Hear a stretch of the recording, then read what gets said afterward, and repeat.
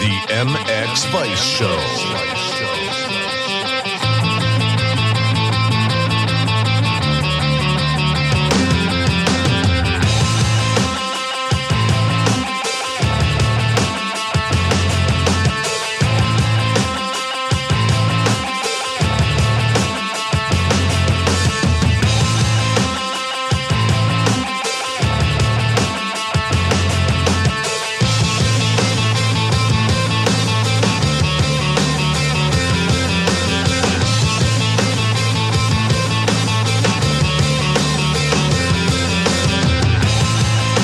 Welcome to episode 105 of the MX Vice Show podcast. There was no racing this weekend, no MXGP, no Pro Motocross.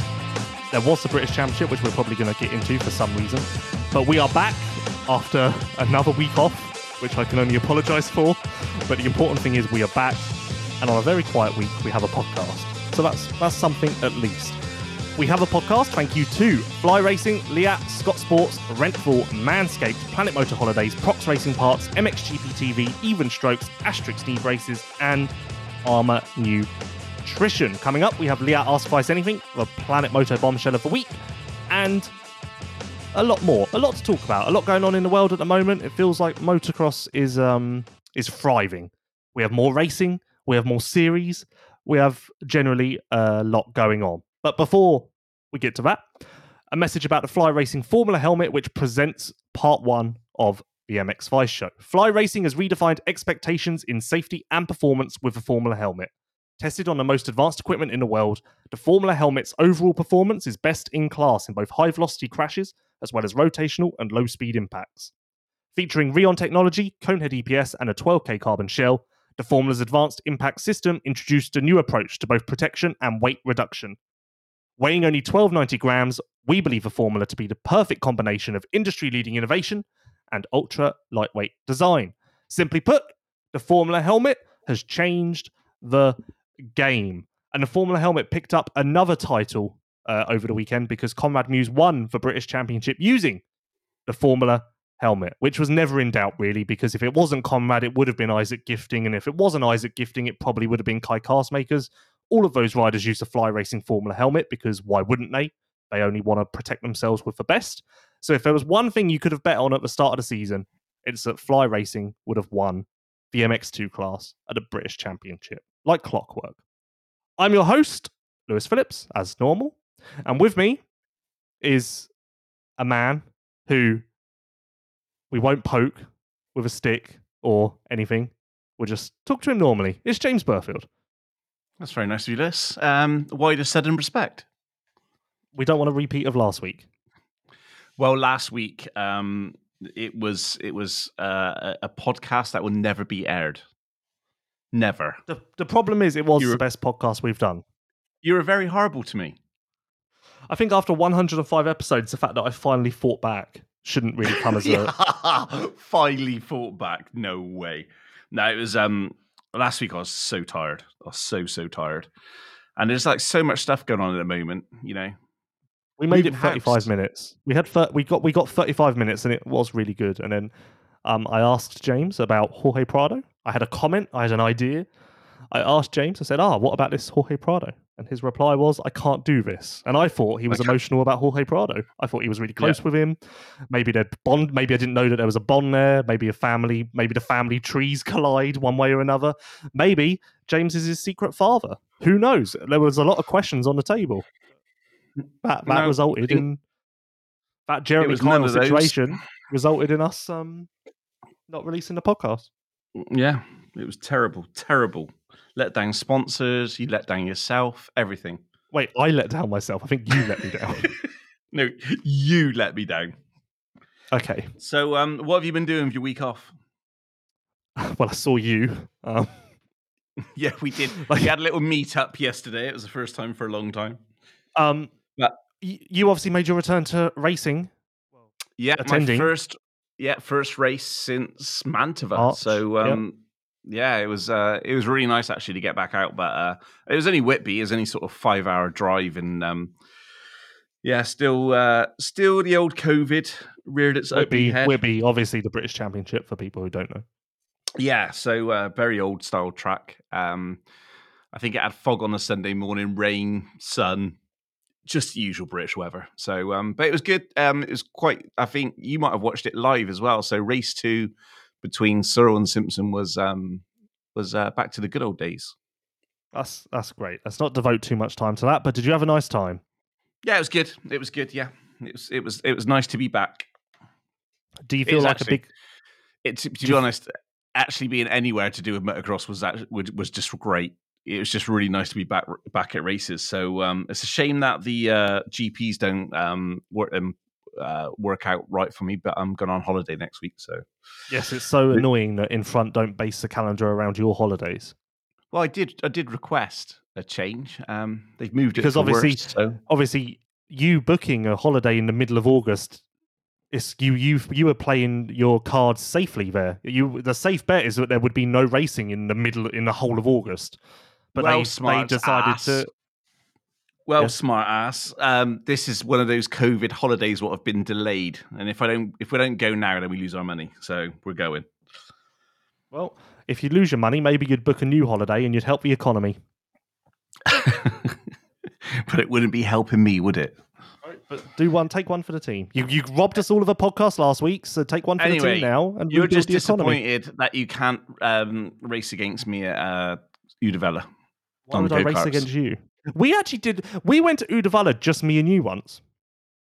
Did we? Yeah, it was just me and you for something. That's horrific. I know. You probably don't remember it because I too wish it's a weekend to forget for myself. What? Where was Sean? It was the week after we had our camera equipment stolen. Oh, damn. Was it? Yeah, 2019. It was the last time that there was a Swedish GP, actually. It was a week after we had all of our stuff stolen. I was the only one who didn't have my passport stolen, so I was going to go alone. And then you decided that actually 1 week after the company having everything stolen, sending me to a GP by myself might result in me having a breakdown. So you tagged along. Oh, it just went from worse to worse, really, didn't it, around that period? Because didn't I quit 24 MX at that point as well? You quit MX Vice about 20 times in your life. Yeah. Well, it wasn't my company to quit at that time. It was probably because you spent the weekend in Sweden alone with me. It probably just drove you over the edge. It probably did. I can't believe that. Look at us going away together. Never again. No, it wasn't that bad. No. That's your opinion? I think. Oh, that's what. Yeah, we were chatting to Mitch, weren't we, at go-karting? Because the whole Honda squad done go-karting as well, didn't they? Of course, you have a really clear memory of something to do with Mitch Evans. Of course, that is something that just shines brightly in your mind because I have no memory of that. But then again, it was just a generic conversation. But of course, something that revolves around your star, your bright light in the sky. You clearly remember. The Evans family are a very nice family. What can I say? If they offered to adopt you, you would take it.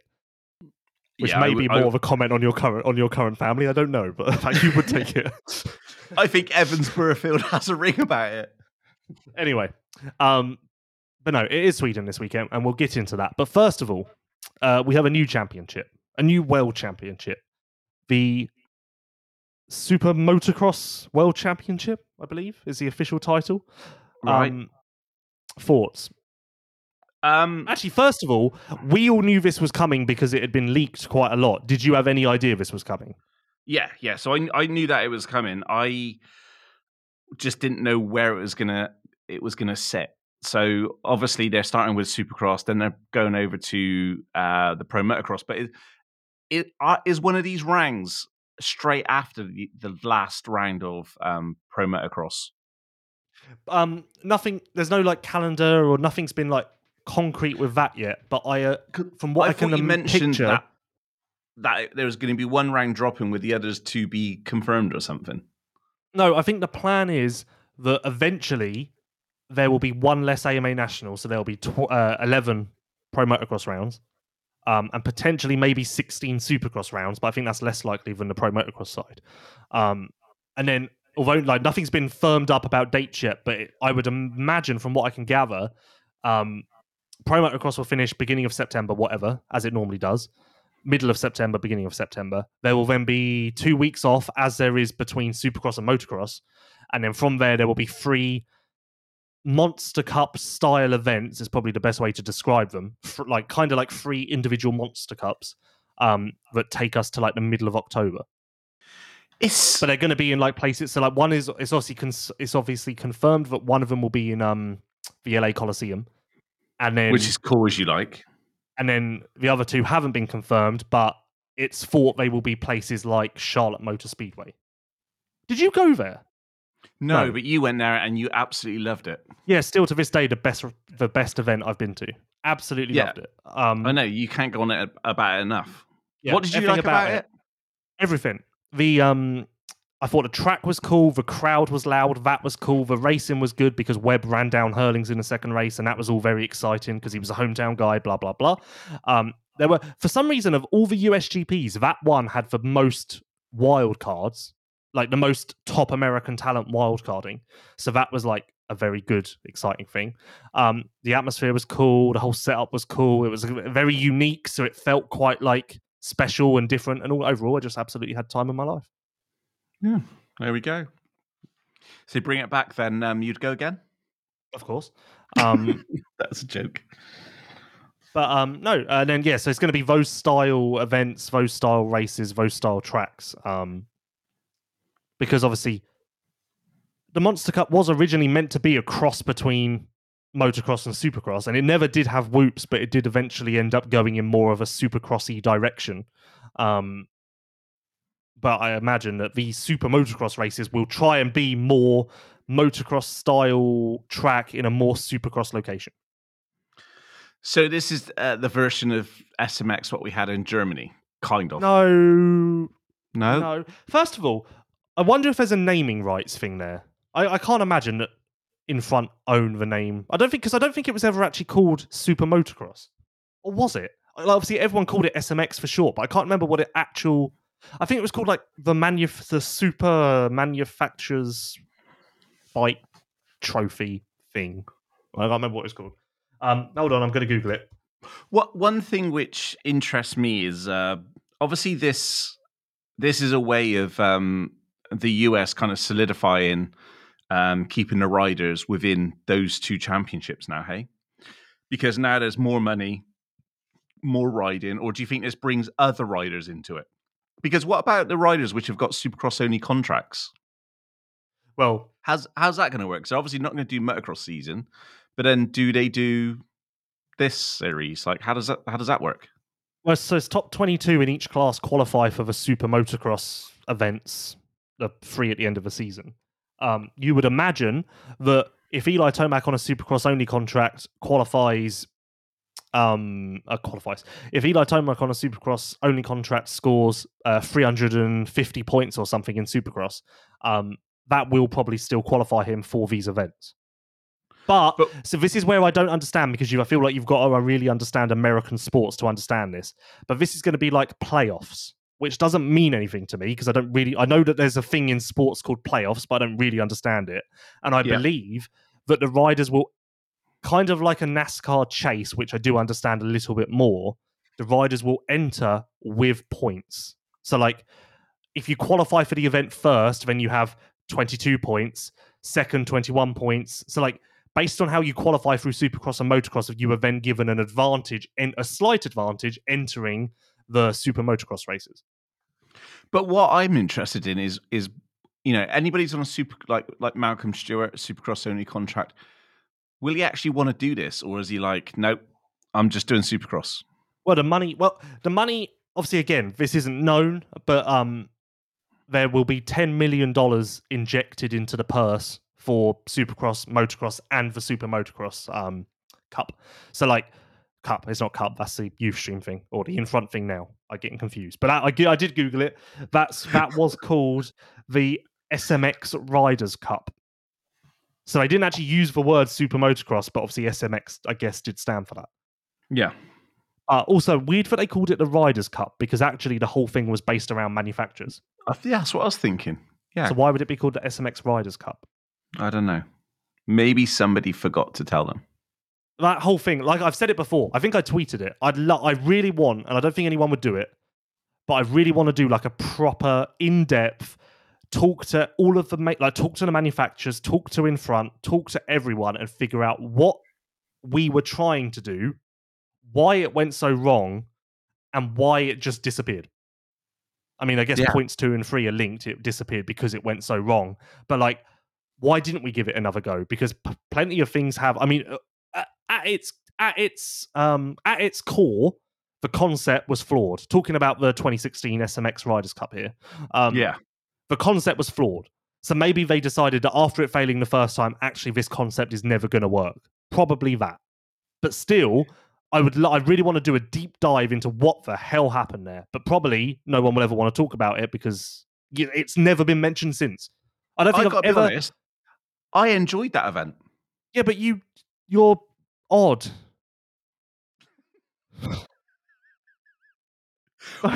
What's being odd got to do with like that event? The event was okay. Yeah, but like you were the only one there, and like you weren't working, so like you were just basically sat in a stadium by yourself. I was having the time of my life. Exactly, you just stadium to myself. It was brilliant. I had front row racing. I was watching Dundee. It was great. It does make but this is what we've talked about it before, and I don't want to go into that because I want to talk about the new thing. But I still don't really understand why no one went. Because why wouldn't you go to watch Dungey, Hurlings, Crowley was there? I think. Yeah, Crowley. Yeah, Geyser and whoever else. Wasn't Barsha there? No. I thought there was another American. Yeah, there were a few. Wait, hold on. I'm now. So then, but if you go to the results, it was so this is obviously. I just found a press release from early in the 2016 season. By the time the event happened, it was called the SMX Riders and Manufacturers Cup. Right. So it did eventually. Maybe they overcomplicated it. So if you go on, maybe they should just called it SMX, not add any rules, and just had it as the SMX trophy. So if you go on the results or whatever for the SMX Cup, there are no overall rankings. So it's struck from the record. We do not know who won the SMX Cup. I've got the individual race results. Hurlings won race 3. Febvre won race 2. Literally no memory of that at all. Febvre won race 2 from Marvin Muscan. Literally no memory of Marvin being there. So that's new. It was a French one too. Look at them go. Tixier was 4th. Who knew Tixier was there and did that well? Wow. Geyser won the first race. Jake Weimer, that was it. Jake Weimer was there. Actually, I guess he would have been Weimer. There. Yeah. Dennis Ulrich was there. Go Dennis. Sewer was there. Sewer was there. That is. This is where I'm going to start because he'll tell us. But no, that I liked it anyway. So what a random group of riders.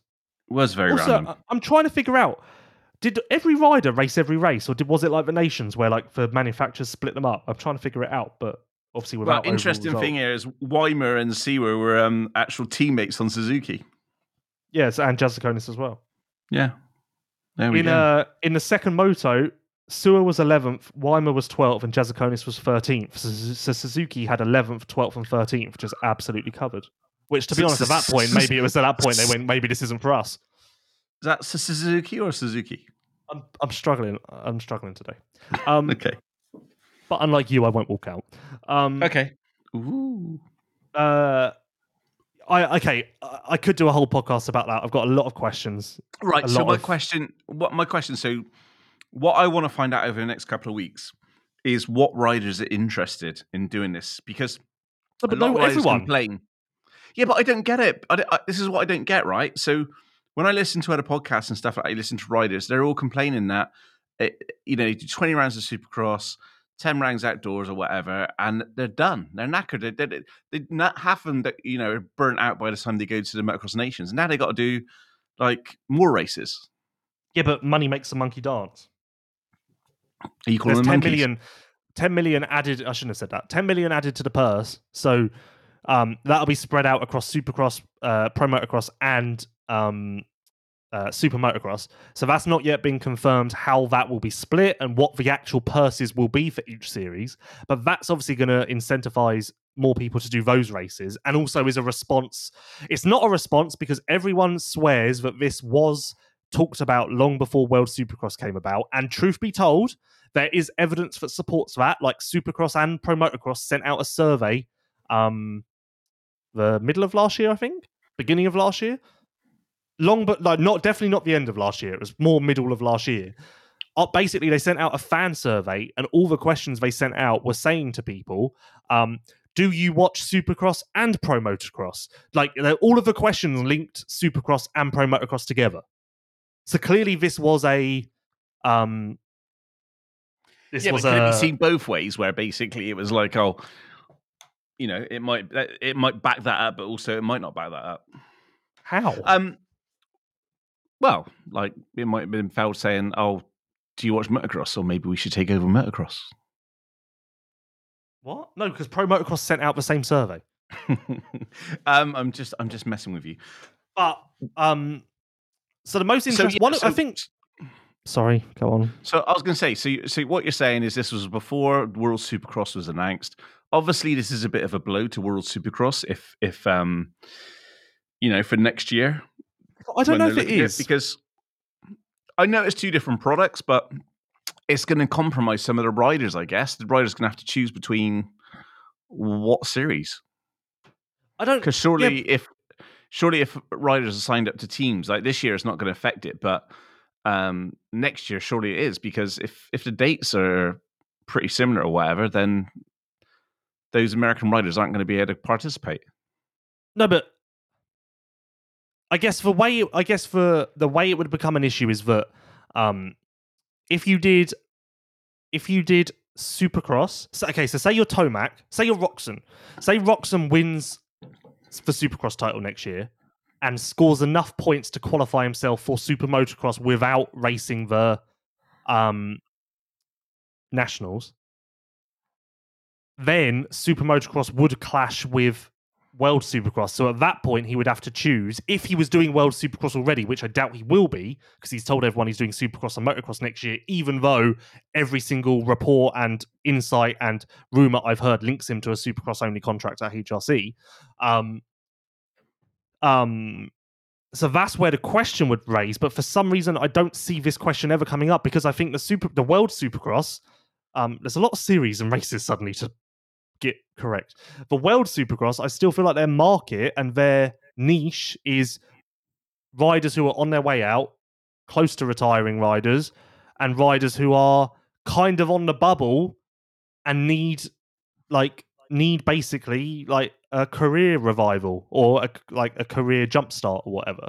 So they're going to go to an easier series, or I guess longevity. Yeah, or I still don't think that, and I've never thought that World Supercross would be taking Webb.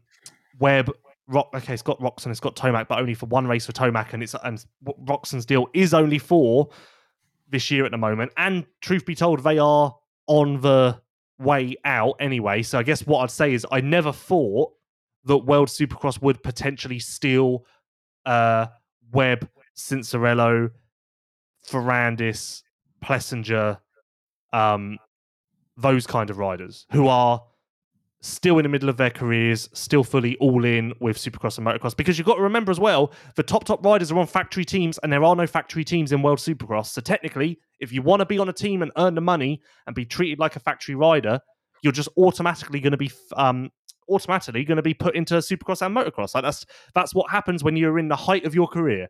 So when the riders begin to back it down a little bit, then World Supercross becomes a potential option. But for someone like Cincerello, 100% Cincerello has not even considered World Supercross, because why would he? He's at the height of his career, he's not burnt out, and chasing a Supercross championship and a Pro Motocross championship is still his priority and his goal.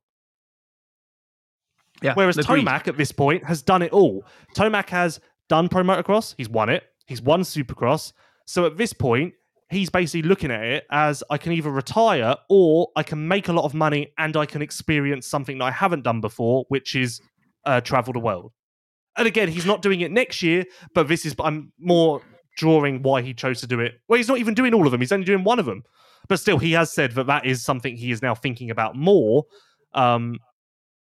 is No, that he's like achieved career everything. experiences, like things like for ticking off a bucket list, I guess. Yeah, but that's the sort of thing where you can kind of see Musk in the in the future, sort of once he's finished. Yeah, because the American you can dream, see him. then go to World Supercross. You can see him doing it because in his heart, he still believes he is a factory level rider in America. But at his age and the fact that he's now winding it down, him getting a factory contract is like the odds are quite low. Obviously, he's got a new one for 2023, but I feel like that could have quite easily gone the other way. And then at that point, you start to look at alternatives. It's almost like saving face a little bit. Well, I don't want to be a privateer in AMA Supercross because last year I was a factory racer, so I'm just going to go and do this new series where there is no factory riders, and then I'm kind of still like the number one guy in this championship. Yeah, being the big fish. Yeah, no, I get that. I can see how that works, but yeah, going back to the original thing, I just don't see when riders are kind of saying we want to do less races, and that basically another championship comes out. That's what it's not another championship. It's if you say that everyone did the Monster Cup anyway, it's only two extra events. Yeah, and actually, so say a majority of riders did the Monster Cup anyway. So technically, then it's only two extra events. And say that Supercross and Pro Motocross both drop an event, then it's actually no extra races but more money. And you know what? It's a change of pace as well because it's something different, it's something new, and sometimes that's enough to get people interested and get like doing a 17th Supercross or a 12th Pro Motocross round. Maybe then at that point you are a bit like, oh, like run a same old, but introducing a Super Motocross thing that's a new concept. How's this going to work? Blah blah blah. Maybe that's a bit like, well, we'll give that a go. I'll check that out. I'll see how that goes. Kind of like what I've said before is the incentive of World Supercross. Like there's intrigue around it. There's now intrigue around this as well. But yeah, I think what I will say is I think from a Feld and Pro Motocross point of view, this is a new exciting product, a new add-on. You talk about how things haven't sort of changed up, and we had the Triple Crown. That I really like that format, and this is just like another add-on to keep the interest in change it up a little bit. I like it. I'm not against it or anything else. I think it's a great idea. The one thing I'm just getting one point across is that riders are saying less races and da. But you're right. Maybe it is the money. Maybe the money will turn them into say, well, okay, I'll do 3 more races if I can earn some extra cash for the pension. Obviously, this is beneficial. This is one of the things that interests me both about it. So part of the reason they got so much more money for the purse is that by working together and pitching Supercross, Motocross, and Super Motocross as one entity, they got a lot more money for the TV package, which is why they were able to increase the purse so much. That's interesting to me. For me, I see this as a perfect opportunity for the guys in Australia and in front to start talking about how they can work together. The guys in Australia? Yeah, Adam Bailey, the guys behind the World Supercross. No. The opposite. Feld and MX Sports have spoken to In Front about this. In Front is talking to MX Sports and Feld. Although In Front isn't involved in this, In Front is very much in the circle of trust. Oh, okay. No, very much. David Luongo has had direct conversation with MX Sports and Feld about this concept, what they're going to do, and I believe. So obviously, normally we would have an MXGP calendar first week of July. It's now a month later. We have nothing. I believe this is what I think's happening. David knew this was coming, so obviously now this puts the Motocross of Nations at jeopardy because. The American season is going to go longer. So then where does the Motocross of Nations slip in to fit, to make it so it still works for America, but it also works for Europe, blah, blah, blah. I think that David has waited for the finer details to be ironed out for this because I think the 2023 MXGP calendar will include GPs in October, and I think the Nations will be late October. Really? That's basically, I don't know anything, but this makes sense in my mind because we know that In Front do want the GP season to go longer. That is something that the idea of running events in October is attractive to them. That is not something they want to shy away from. And last year, okay, the Nations was run in the middle of the season because of COVID, but although it was that, it was also a nice little experiment to test what it was like having it in the middle of a GP season, so that potentially, if it worked, yeah, it was terrible, and they've learned that now, which is why I think the 2023 MXGP calendar is going to come out, and I believe there will be events in October, and the Nations will be middle to late October. That is what I would bet on right now. And I don't know anything, but it just makes too much sense, because if in front continues to a traditional calendar and runs the Nations on September the 25th or whatever, America won't go because they'll be deep in Super Motocross. B, in front want to run the MXGP season longer anyway. The only reason they didn't is because they needed to make the Nations fit for America. So now this is like a blessing in disguise for in front, because now they can run their event their series as they've always wanted to and go longer, whilst at the same time preserving the Motocross of Nations, which obviously, as we learnt last year, the Motocross of Nations has to be at the end of the season. But will American riders still turn up to the Nations? Because if it is late October, which is pure speculation again, but I do believe I can see it trending this direction. If the Motocross of Nations is the end of October, then that means that's 2 months away from Anaheim 1. Yeah, but I still don't think that's a problem. I think Americans are super patriotic to represent their country. I still feel they'll find 3 riders that will do whatever it takes to ride for their country. So I don't think that's a problem. But I can remember hearing somebody talk about that because of COVID, they had to start later. As well, and that fitted in quite nicely because obviously the weather is a little bit, not the greatest in Europe. So being able to start maybe a little bit later in the season and finish later would as well as like finishing later. I think they might start a little bit later as well. I don't think they'll start if they start later. It'll be like by 1 or 2 weeks. I don't think it'll be any longer than that. Yeah, I think it'll be like mid-March, end of March. No, I was thinking more beginning of March, because now we start middle of February, end of February. Yeah, which is way too early because the weather in Europe is shocking. Yeah, but you're forgetting that what they want to do and what we should be doing, but we haven't been able to because of COVID, is we should be starting overseas. Yeah, and that would make sense. Get that stuff over and done with. My bet right now would be the 2023 MXGP calendar. I would bet that on the last weekend. I would bet the last weekend in February it will start with Oman. Okay. I don't know where it will go after that, but that again makes sense. And then I think it will end middle to late October in line with Super Motocross, and the Nations will be at the end of both America and European seasons. Okay, well done, Sherlock Holmes.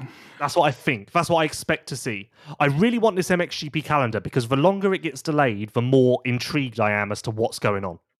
I just want to see it for how much money we're going to spend next year. I'm going to try and arrange an interview with David Luongo this weekend to talk about Super Motocross and talk about what he's heard from Feld, how this works with his vision, blah, blah, blah. Don't know if I'll be allowed to do the interview because obviously it's been an eventful year. Yeah, you'll be fine. I mean, you've upset everybody. I'm interested. I think everybody's over it. I don't know. It's like waves.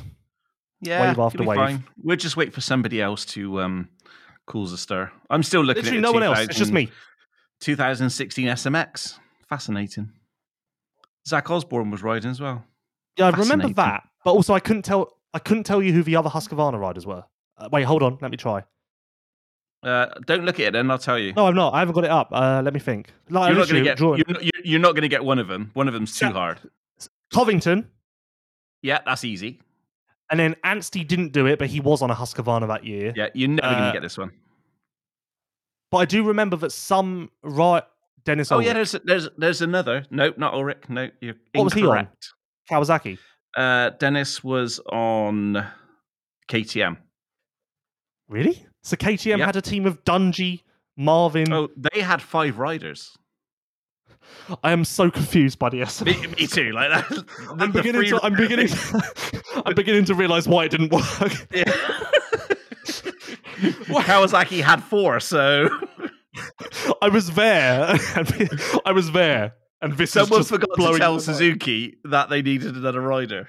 So, but there's no overall results, so it's impossible to know. But so Was there like? Hold on. Well, this is the crazy thing, right? There's 4 Honda riders. There's 4 Kawasaki riders. There's 5 KTM. So KTM's got a better chance than most. Husqvarna there's only 3, and the same with Suzuki. So who was the? Can you think of the last Husqvarna rider? I'll give you a clue. He's French. He's obviously not a GP rider. I feel like it's someone because I know that there were random people. Like I remember Philip Neujbauer was racing. I think last year he was still racing. Hold on, I'm pretty sure. Yeah. Yeah. Last year he was still riding, wasn't he? I don't think he's raced this year, but I definitely think he raced last year in MXGP. What are you on about? No, I meant MXGP rider at the time. Oh, yeah, I think he was though, wasn't he? So honestly, when did he go to Enduro? The end of 2017. Yeah, so he's still in MXGP. The end of 2016. The end of 2016. Because 2016 he was on a 24MX Honda, I believe. But then why would he be on a Husqvarna at SMX Cup? I'm so confused. Maybe he was on a 24MX Honda. But then what year did he ride for Ice 1? No, he rode for Ice 1 in 2016 because that 2016 it was Rockstar and it was Charlier and Nagel. I'm just looking at the new. Oh, hang on. That was the classifications. He didn't do cheap. He didn't do America. Hold on.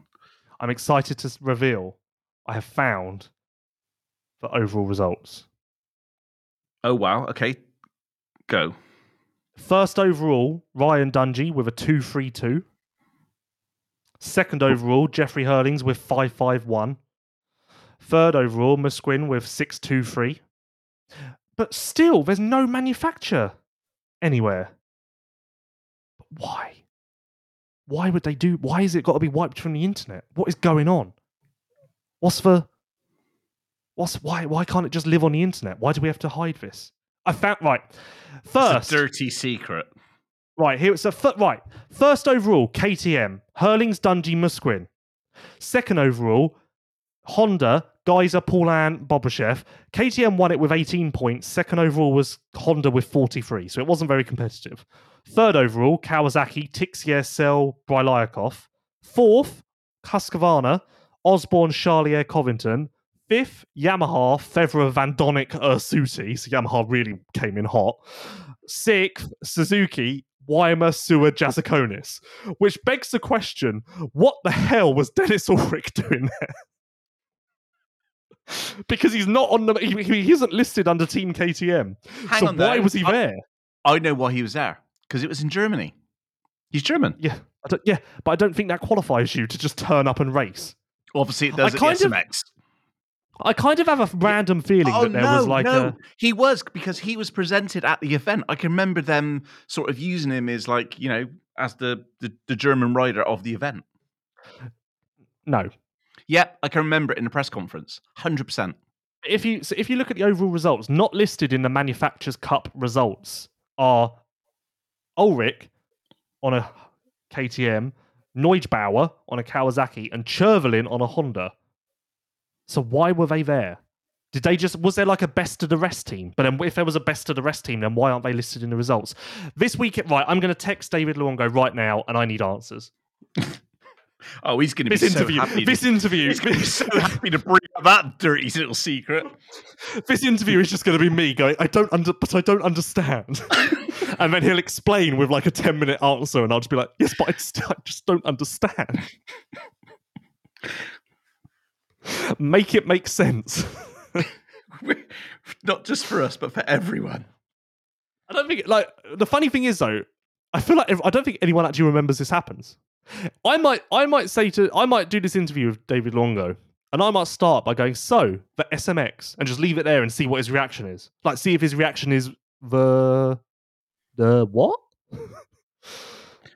Here's a name for you. In 2016, Alexander Tonkov. What? He was at the SMX Cup? No, he was in the championship then. Oh, okay, brilliant. You're now going too deep. But anyway, I can't remember where we were before we went down that rabbit hole. But I'm glad we did because I've got questions. You got questions. No, so No, the reason why I was saying with the whole, but you've just answered that. My question was, oh, maybe World Supercross and MXGP could work together in a little way like that. So, but again, probably not, because if MXGP are looking to go a little bit later, then that's an issue. World Supercross is definitely the outlier here. I know that MX Sports and In Front and Feld are still working very closely. Maybe not very closely together, but they're still communicating. They're still working together. There's still like an open book there and a good relationship. World Supercross is definitely the outlier. But it's going to be interesting. Obviously, I went to Cardiff Stadium last week. It was empty. Oh yeah. Did you manage to go on the roof or not? No. Health and safety. Health and safety. Love that one. So what was it like? Tell us about it. Well, they speak a different language in Wales. Were the road signs playing havoc with you? Well, it's bizarre because it's like Arabic. Like, it's very different. Like, it's not like slightly different. It is just like a different language. I mean, I know it is a different language. It is a different language, yeah. It's not. Do people actually use it? Yes, they do. Because I spoke to everyone in English. Yeah, they're fine with that as well. Well, who do they think they are? Like, why do they need their own language? Well, some people, there are some very traditional people in Wales that are very, proud Welsh men and women and like their dialect in language. Well, I'm sorry to everyone in Wales who can't understand this podcast because we don't speak your language, but there you go. They're just aliens. I don't think they care. So tell us about the event. But no, it wasn't really an event. It was Max Anstey in an empty stadium, and I was there. Oh, you're really selling this one. No, I'm not. I don't have to sell it. It was just a media day. It was just a media day. So hang on, we're really pushing this out. It was a fantastic media day. It was an empty stadium with Max. No, it was. It wasn't a he wasn't allowed to start his bike, but he was allowed to sit on it. So they didn't fly him down from like in a helicopter into the. No, but it wasn't it wasn't meant to be an extravagant thing. It was just an opportunity to interview him and get photos and videos. Photoshop? No, but in Photoshop you could get a picture of the stadium and then you could just literally put Max there in Photoshop. It would have saved a lot of hassle. It was a very productive day. He did he phoned into the local radio station. So this is interesting actually. So World Supercross are obviously going for it to some degree because like on that day Max did interviews with the local radio station, blah blah blah, which doesn't happen obviously for MXGP or anything. Like you don't get that in Europe. In America, Supercross is talked about like on the local radio station and stuff. Maybe it's not actually like I don't know if the riders actually get in there. Well, actually, they do get on morning. No, the riders get in America. The riders get on like morning news, blah blah blah, news channels, blah blah blah. But in Europe, that doesn't happen. So for Max to do an interview with I don't know what radio station it was probably like BBC 17 or something. Probably no one listens. Probably like BBC Cardiff.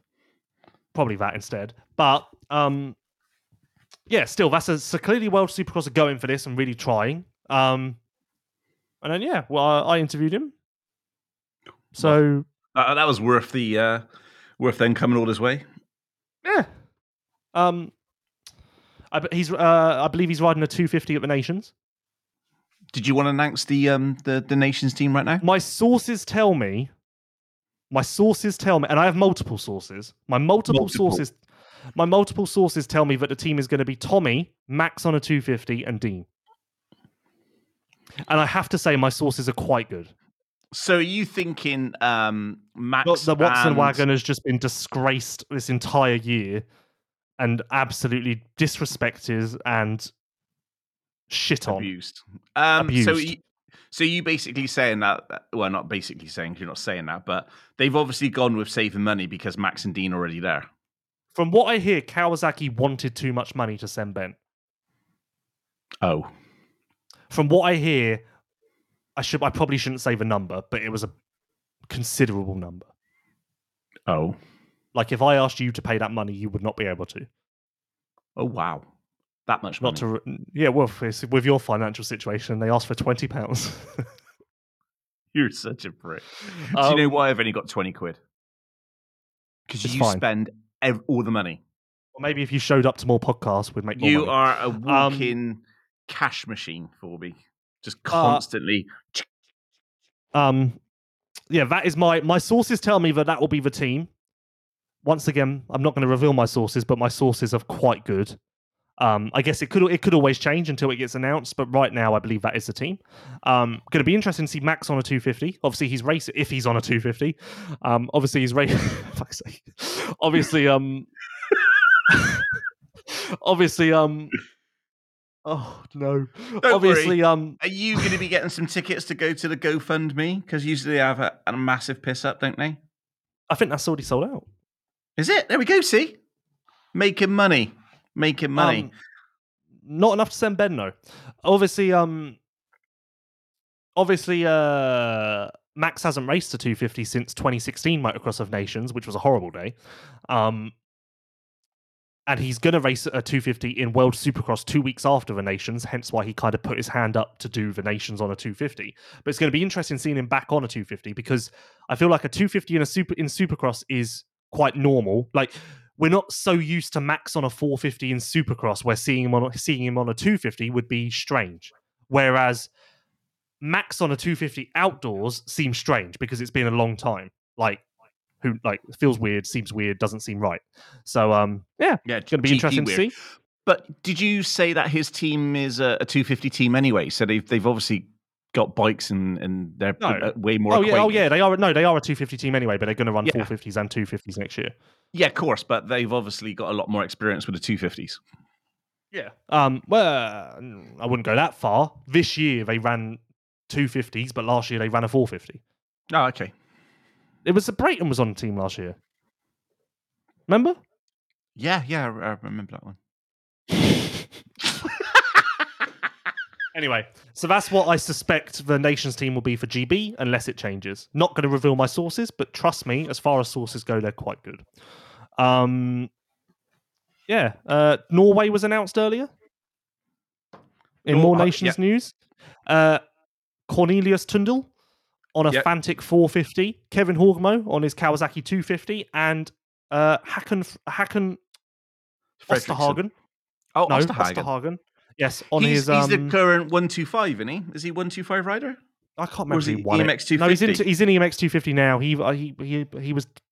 I can't remember if he won 125s last year or not, but he is in the open class on a 252 stroke, which is what he's racing at the moment in EMX 250 anyway. Good team. People laugh when I say this, especially like people in America, but quietly Norway is like making strides in motocross, and that team could beat Team GB. Yeah, that's a strong team. Like Tondel is an EMX 250 rider at the moment. I think he's second in the championship, but he is a big kid. Guy. He's like Fredrickson, huge. So him being on a 450 won't be any problem. He might even be better.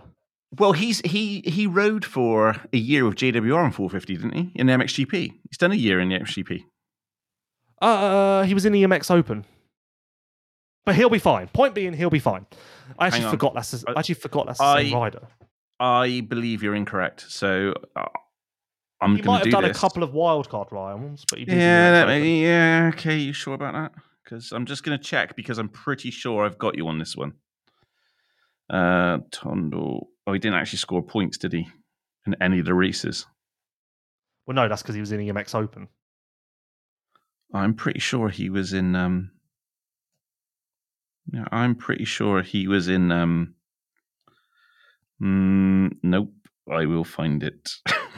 2020, 5th in the EMX Open Championship, Cornelius Tundel on a JWR Honda. How about France? Tundel, France? I just literally have given you the 5th in the EMX Open Championship on a JWR Honda. 2020. 134 points. 4 points clear of Jimmy Clochet. Another name that just vanished. Jimmy Clochet. There we go. And let's just remind everyone that when Beta signed him, I was on this podcast saying that I feel like Beta just went into the paddock and went, "Who's here?" Well, yeah, that was the. And I ended up being proven right.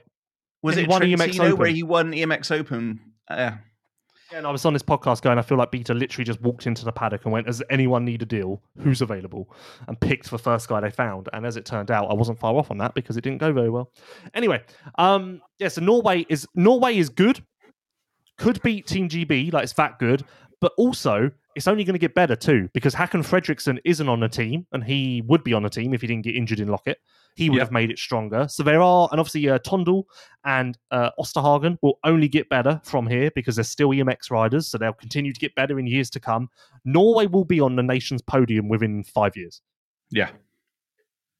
Yeah, absolutely. Like, the days of Nordic domination, not domination because domination compared to like Belgium. Tell me more about your Nordic domination. I don't understand, but that is coming. When did Nordic domination happen? Previously, I literally don't even understand what you're trying to joke about. But anyway, you know what? Actually, no, I won't do that. Let's go to an ad. You were going to talk about kit then, weren't you? And then you realised that we got Liat coming up. No, I was going to do the Planet Motor Bombshell of the week, but then I thought, let's find something else. Okay. Right, before we go to ad, before we go to an ad break, let me remind you that a company has redefined expectations in safety and performance. That would be Fly Racing with their Formula helmet, I'll have you know. Tested on the most advanced equipment in the world, the Formula helmet's overall performance is best in class in both high-velocity crashes as well as rotational and low-speed impacts. Featuring Rheon technology, Conehead EPS, and a 12K carbon shell, the Formula's Advanced Impact System, AIS, introduced a new approach to both protection and weight reduction.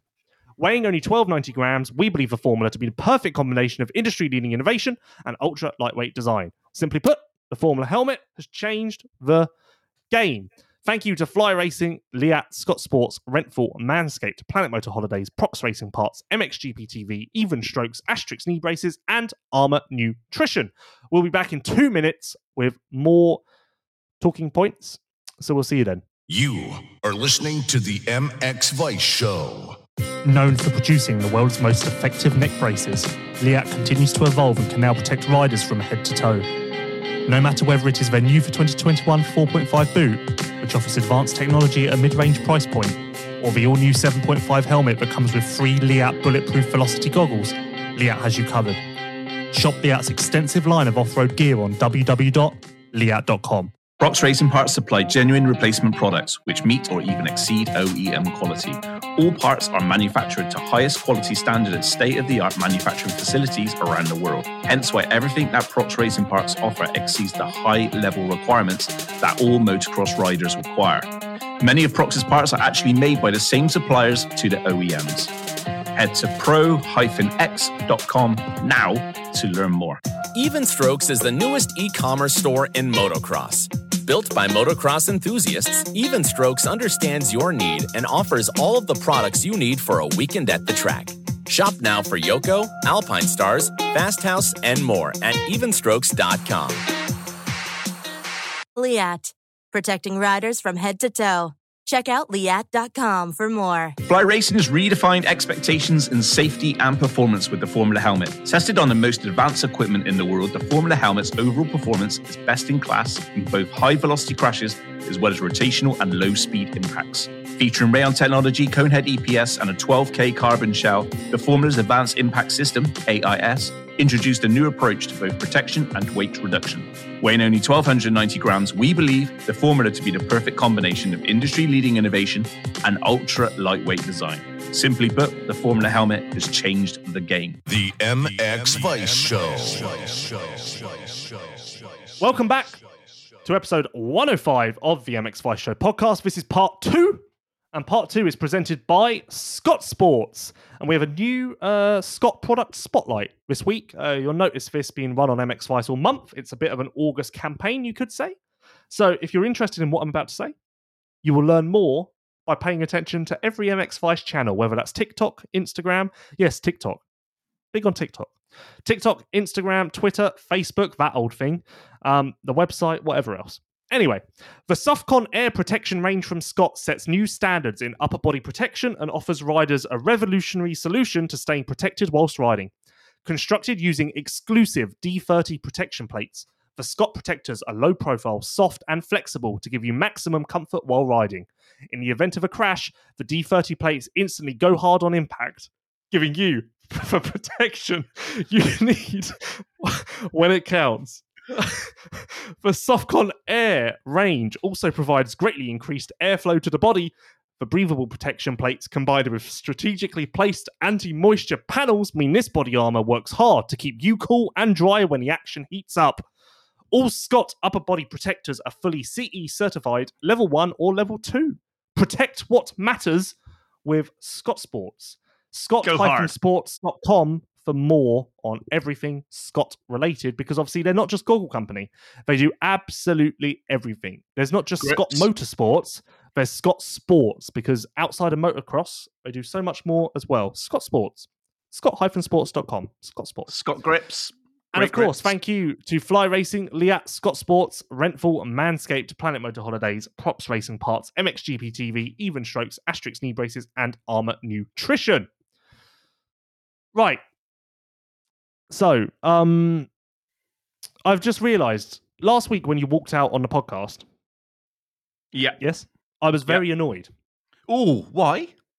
because a lot happened last week Yeah. and I felt we needed to talk about it. And I've just remembered, Vial was announced as going to America. Adamo was announced at KTM. Everts was announced at KTM Nice. Yeah, we did. That's what we talked about. before you stormed out. I don't think I can be entirely to blame. You literally walked out of the podcast after 35 minutes. I'm not going to get those 35 minutes back. Well, I don't mind putting those 35 minutes online, but I don't think it's going to put you in a very good, very good light. 'Cause I you were was quite very nasty. good. No, You that were was the best nasty podcast and we had. you were aggressive. Do you want to improve, James, or do you want to stay at the same shit level and be mollycoddled or whatever they say? I'm very happy with my level. Yeah. You're at I'm- about I'm- a C or a D grade. That's fine with me. That sounds average. Yeah, I'm trying to get you to an A star. Oh, that's. Let me stop you there. That's Imagine where you're if- going wrong. When Drago wanted to fight Rocky, Mm-hmm. imagine if Rocky, instead of going to Norway or wherever he did to train in the snow Yep. and like fight bears and stuff and lift Yeah. tree Yeah. trunks and punch meat. Yep. Imagine if he went, nah, I'm quite happy with how things are going. That Yeah, would have been a not shit only- movie. Yeah. Not only am I quite happy with how things are going, I'm going to eat a donut. Okay, I don't have a problem with that, but I'm just saying, imagine that would have been a shit movie if like 10 minutes in, Rocky went, nah, you know what? I'm all right. I got this. That's So me. bear that in mind. Right. So let's unpack this. What are we unpacking? Let's start here. So I interviewed Dirk Grubel after Lommel. Obviously, it was a week and a half ago now. I'm sure all of you listened to that post-race podcast presented by Fly Racing, actually. Of course. But actually, you didn't. But to summarise, also the Dutch Nations team's been announced. You really dropped the ball last week. I'm sorry. Anyway, sorry everyone. So everyone thinks that Vial's going to America because he doesn't want to ride a 250. He doesn't want to ride a 450 in Europe. I have said, I think on this podcast all along when the rumours have come up, that no, he wanted to be on a 450 this year. The reason he's still on a 250 is because KTM kind of pushed him in that direction. He was trying to get on a 450 this year. So he's quite happy to race a 450. Like, he is keen and raring to go. That isn't the reason he's going to America. Dirk said he thinks it's just the French thing, where it's kind of the French thing to do, isn't it? Go to America. And he even said, this was a random one. He said that Eric Sorby's been around the pits a lot lately, and he thinks that's had some influence.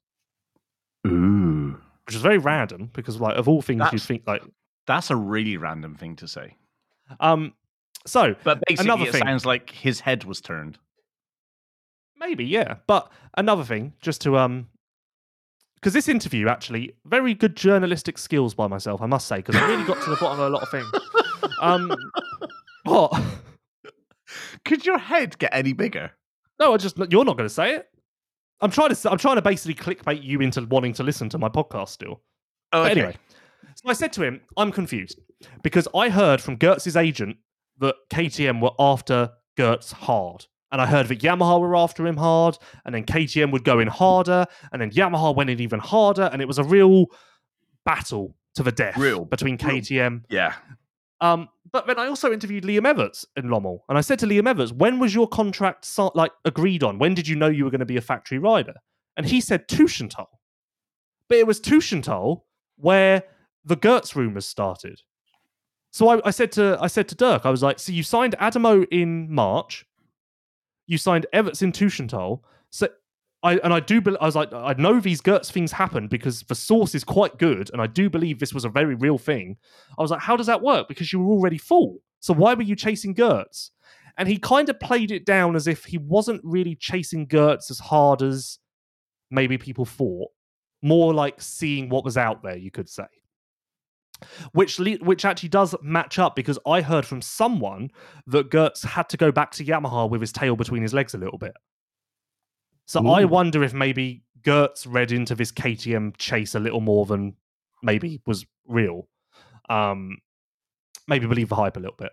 So the Gertz thing, which was a very real thing, I do believe that there were conversations, and Dirk did say there were conversations between Gertz and KTM. He didn't say like we never even considered it. He did say like there was something there, but he also said we talked to a lot of people. I don't know where I was going with that.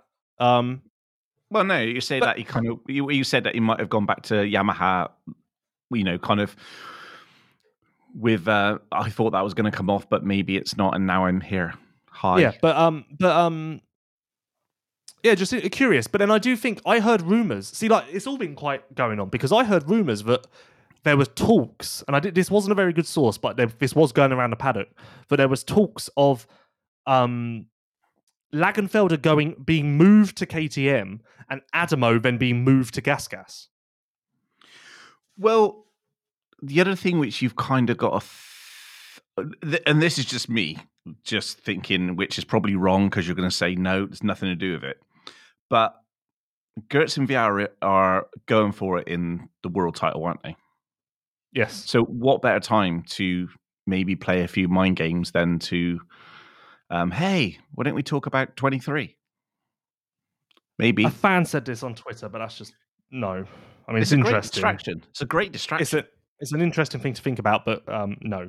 Also, Dirk also, I said to Dirk, like, Lockett and Lommel, Vial's not looked himself at all, and mentally, I feel like he's not there.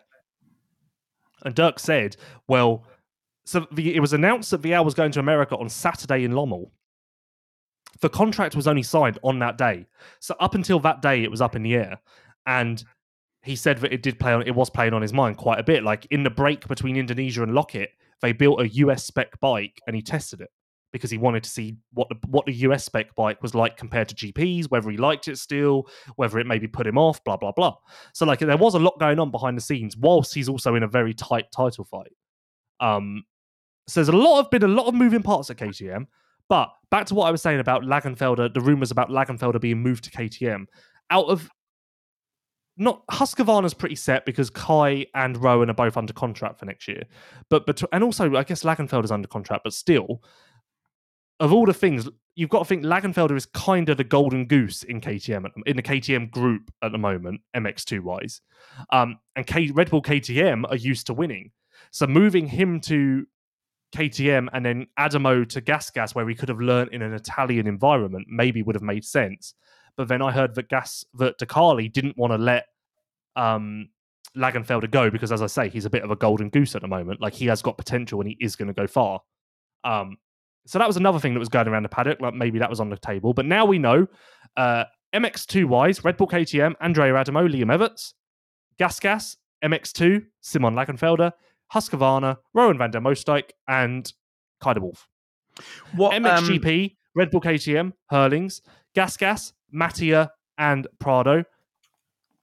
And then I don't believe there will be a Husqvarna 450 on track next year. Whoa. Wow. But who knows? Well, there will be, obviously, but I mean in like a factory yeah, manner. So interesting that I've been on this podcast show, bigging up Adamo for a long, long time. And the deal was done in March. So I'm thinking that maybe KTM have been listening to this podcast and have gone with me on the whole Adamo thing. There has been people, like, they signed him basically after the Mantova podium. So, or maybe it was on that weekend. It was around the Mantova podium. Obviously, since then, he's not been the same. but he does have a factory engine now. He has already been training with Joel Smets, so like he's already being integrated into Red Bull KTM, like a soft launch, you could say. He has been ill, so you can't really judge him that much on his results. Do you have a cold? Like a virusy Epstein-Barr type thing. It's going around a lot, that thing, isn't it? But still, for Red Bull KTM, that is not the powerhouse MX2 team we've come to expect. Two things. Dirk did admit that next year will be a development year. Three things, actually. So Dirk did admit that next year will be a development year. Two, I've forgotten what two is. Well, interesting, you've said on previous podcast shows that we are lacking that those roaders coming up with the X Factor. Oh, no, two. Obviously, rest in peace, but Rene Hoffer was going to be Fial's succession plan. So at this point, he would have another year under his belt, and you would think in 2023 be ready to battle for the title. Yeah. So he would be the alpha in the MX2 class for Red Bull KTM. Very sad what happened, and he's a real loss to the community in MXGP and the racing. But obviously that through KTM's works, a spanner in the works a little bit. Three, we're all expecting Adamo and Everts to not do much next year. But why? Vial, because I don't think there's not that much excitement. And even Dirk said it's going to be a development year for us. Yeah, that's just playing it down. But Vial was a nobody. And he was on the podium in his second Red Bull KTM race and then finished fourth in a championship. And when he something like ninth in the EMX 250 championship the year before. Yeah. So if you look at that relatively, then Adamo and Everts should make an even bigger step. Adamo and Everts on those factory bikes are going to fly, and especially with the winter program and pre-season, like forget it. They're going to be contenders, and it wouldn't surprise me if you see Adamo get race wins next year, and you see Everts take a podium. What, this year? No, next year. Oh, Everts will probably get a podium this year. There we go then. Everts is on the verge of I would say that right now. Development my ass. That's just playing it down. They're going to be there or thereabouts. Planet Moto bombshell of a week time. Oh, what you got then? This is earlier than normal, so I've not got it on my little. I've not got it on my page at the moment.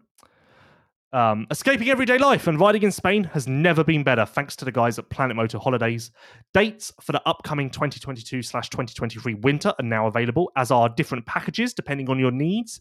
The Planet Motor Academy, holidays, whatever it is that you want, you can get it at planetmotor.co or search Planet Motor Holidays on Facebook and Instagram. And then you can ride tracks like Red Sand as soon as possible. Planetmotor.co or Planet Motor Holidays on Facebook and Instagram. My Planet Motor bombshell. Liam Everts is a more attractive signing than Andrea Adamo now. Where are you getting that from? That's my feeling. I feel that next year Liam Everts will outperform Andrea Adamo. Really? Yes. I can't argue with that. I have liked what I've seen from Adamo. That his progression over the last couple of years has been so good from that kid on the EMX 150 Honda. Like from where he was to where he is now is crazy. But I think I still can't believe how young Liam Everts is. So the fact that he's been there, but he's not been setting the world to light, is he? It's not like he's been like a lap in front of everybody because he's an Everts. You want him to be a lap in front of everybody. Yeah. So, but that I'm exaggerating. That's that's the behind the Everts name. You expect greatness. I don't think it is. Well, I don't know. But what I'm trying to say is I think his path has been so good. Like they've chosen the right steps, and I think it says a lot, doesn't it, about like how he's progressed in from like the ages of say 11, 12 to where he is now. I think the path has been very, very good, because it's not like he's been thrust into he's only come into MX2 really now, hasn't he? Who? Everts. Yeah, it's not been around long. Yeah, so that's what I mean. His progression from 125 to 250 to so on. Like it wasn't that long ago he was on an 85. his progression from round 1 to round 14 this year is pretty remarkable. Yeah. Known for producing the world's most effective neck braces, Liat continues to evolve year after year. There are some big things coming from Liat in the coming weeks. And if you paid close attention to the MXGP of Flanders, you would have seen Kevin Horgmo, Jed Beaton, and Camden McClellan using a little sneak peek of what's to come from Liat in the future. And I must say, it was really something quite special. I'm excited to share that in the coming weeks. So stay tuned again to this podcast, MX Vice's different platforms, because there's definitely a lot to come there. And yeah, Liat.com if you want an alternative way of staying in touch with everything going on at Liat, because like I say, big things on the way and we will drop them as soon as we can. Not literally, obviously, drop the news. Liat, ask Vice anything. These are the questions from last week because, as I've mentioned once or twice, James walked out on the podcast, which means that we were unable to get to these questions. But luckily now we can because so far, so good. He's still here. Right. Prick. Just trying to make the people aware of why their questions didn't get answered. Steez_media or Cal Crossland 26. Do the variety of languages / cultures in MXGP create barriers compared to with AMA? Yes. You? 100%, yeah. Like, I even think down that's to one like... Sorry, you go. Even, like, I've said this a lot, like, in America, all of the news, all of the rumors, all of the things come from gear guys, goggle guys, because everyone speaks the same language. So, like, you get news from everywhere. Whereas there are a lot of mechanics in the pits that don't speak English. There are teams, like, Claudio De Carli does not really speak English. Like, there is a lot of doors that are closed in MXGP where you can't really get information from, whereas in America, they're all wide open because it's all we are one. So that leads to, and like, there's definitely, I say it to everyone, in the paddock, there's definitely like an Italian contingent. And if you're either in the Italian contingent or you're not, like, and it comes down to everything, like brand sponsorship, everything. So like, it is, obviously, a lot of people do speak English. A lot of countries speak English, and a lot of the riders, I'd say 99% of the riders do speak really good English. So with the riders, not so much, but with the industry, yes, quite a lot.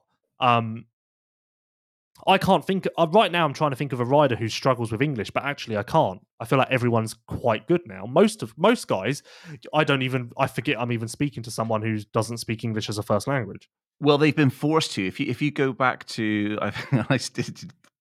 the interview still makes me laugh, but the one what you done with Andrea Adamo in Tushintau, and he only knew one line of English because he was reciting it over and over again. Those days are gone. They know the importance now. Riders know the importance of being able to communicate in English because of platforms, social media, and fans. Yeah, but even like. Sometimes you have guys that obviously speak English better than others. Like some people have broken English, some people, but like everyone I feel like is pretty, like I can talk to most, okay, maybe sometimes people don't understand my sarcastic jokes. But as far as having an English conversation, I feel like you can talk to literally everyone and it's not that much of an issue rider-wise. Industry-wise, it can be a problem. Yeah, definitely. Yeah, no, definitely. But it's not is it a problem or is it a nice, unique quality of being in a world championship? You decide. Blake Maitland, when was the last time that MXGP had 3 or more first-time winners in one season? That is a good question. Obviously, this year we've had Bogers, Vlanderen, and is that it? I think that's it. I think just Bogers and Vlanderen as first-time winners. But I'm trying to think of a time. Obviously, you'd have to look at a season where we had rookies because that would kind of be the most obvious year. So, like, obviously, the year Geyser came into MXGP, he was 1. But I don't think there was any others that year. 2015, Fevra was 1, but I don't think there was any others that year. Do you think we'll see any more first-time winners this year? I'm going to have to pull up the results quickly just to give me some. We've obviously had Bogers, inspiration. I mean, the ones which are Jonas. Yeah, that's an easy one, isn't it? Yep. You can. Yeah, first time winning in MXGP, so it is a first time winner. Yeah. Vlandrin won in MX2 and we still called him a first-time winner. So yeah, first-time winner. Jonas. I think that's it. I think that's the only one that's on the cards, to be honest. I'd love to say the Watson wagon, but we're on to 2023. Oh yeah, I mean Van Donnick's put in some good rides. Okay, that's okay. Yeah, I mean he had a third. Okay. Yeah. So, but I mean that's an outside bet. Well, what about Guadagnini? An outside bet. That's a fucking bet on the moon. What about Guadagnini? I've said it before. I would have thought that by now he would be more in the podium mix. He kind of came in at a really good level and has kind of stayed at that really good level. Whereas he came in at such a good level that I thought that from there he would build to an even greater level. Whereas he's kind of just stayed at the same really good level. Like he's doing great. It's completely fine. But I just I thought there'd be more improvement by this point. But that's just because he came in at such a great level. Yeah, well, I can't believe you just... Yeah, but the way that this is described the level he's come in is that he's 18th in the points already behind Beaton and Van Donnick in the points. So, Van Donnick's an outside shot to win, according to you. There we go. So there we go. If we're talking about the fucking moon. At Lars Basso. What about Evans? Has Evans won a GP yet? No. Evans will get on the podium. Evans will get on a podium before the end of the season. I do believe. Okay. Lars Basso, do you think this era in MXGP is ending with one great rider retiring after the other? Yeah, for sure. I don't know if you'd call it an era. Like the Caroli era obviously ended. But to be honest, obviously when Herlings retires, that'll be the end of an era. I don't really feel like we've had a Febvre era. But obviously that is a group of guys who have been together for a very long time. So we are going through a generational shift. But yeah, I don't think there will be any noteworthy retirements this year. But next year, I think there'll be a few. Yeah, I can see a few next year. Koldenhoff, he's got a contract for next year, but beyond that, will he continue? Who knows? Febvre, he's got a contract for next year, but beyond that, will he continue? Who knows? Herlings has a contract for next year. Beyond that, I would bet that Herlings will continue now. But 3 years ago, when he signed that contract, there was definitely talk of this being it for him. So, yeah, like we are going to lose those riders in the next 1 to 2, maybe 3 at a push years. So that's going to happen. It's just the way it goes. But obviously, Caroli was a big one, and Dessau was a big one, and Paulin was a big one. Although Febvre's won a title and Paulin and Dessau never did, I feel like losing Paulin and Dessau was more like the end of an era than losing Febvre will be. Because we had the Caroli, Dessau, Paulin era for so long where it basically those 3 riders were on the podium more often than not, and they were basically like together for so long that those 3 kind of came as a package, whereas Febvre's just kind of been bashing about by himself. Here's a question for you. Did you think that in 2022 David Philipperts and Tanel Leok would score points in MXGP? No, and I'm not sure I like the fact that they have, to be honest. No, it's interesting that they the ages that they are, they still can come in and get points in MXGP. Yeah, and I don't think they should be able to. Makes me a bit sad. Mark Davis 3199. Which British riders in MXGP and MX2 will be in GPs next year? Ben will be in GPs. And that's all I've got for you.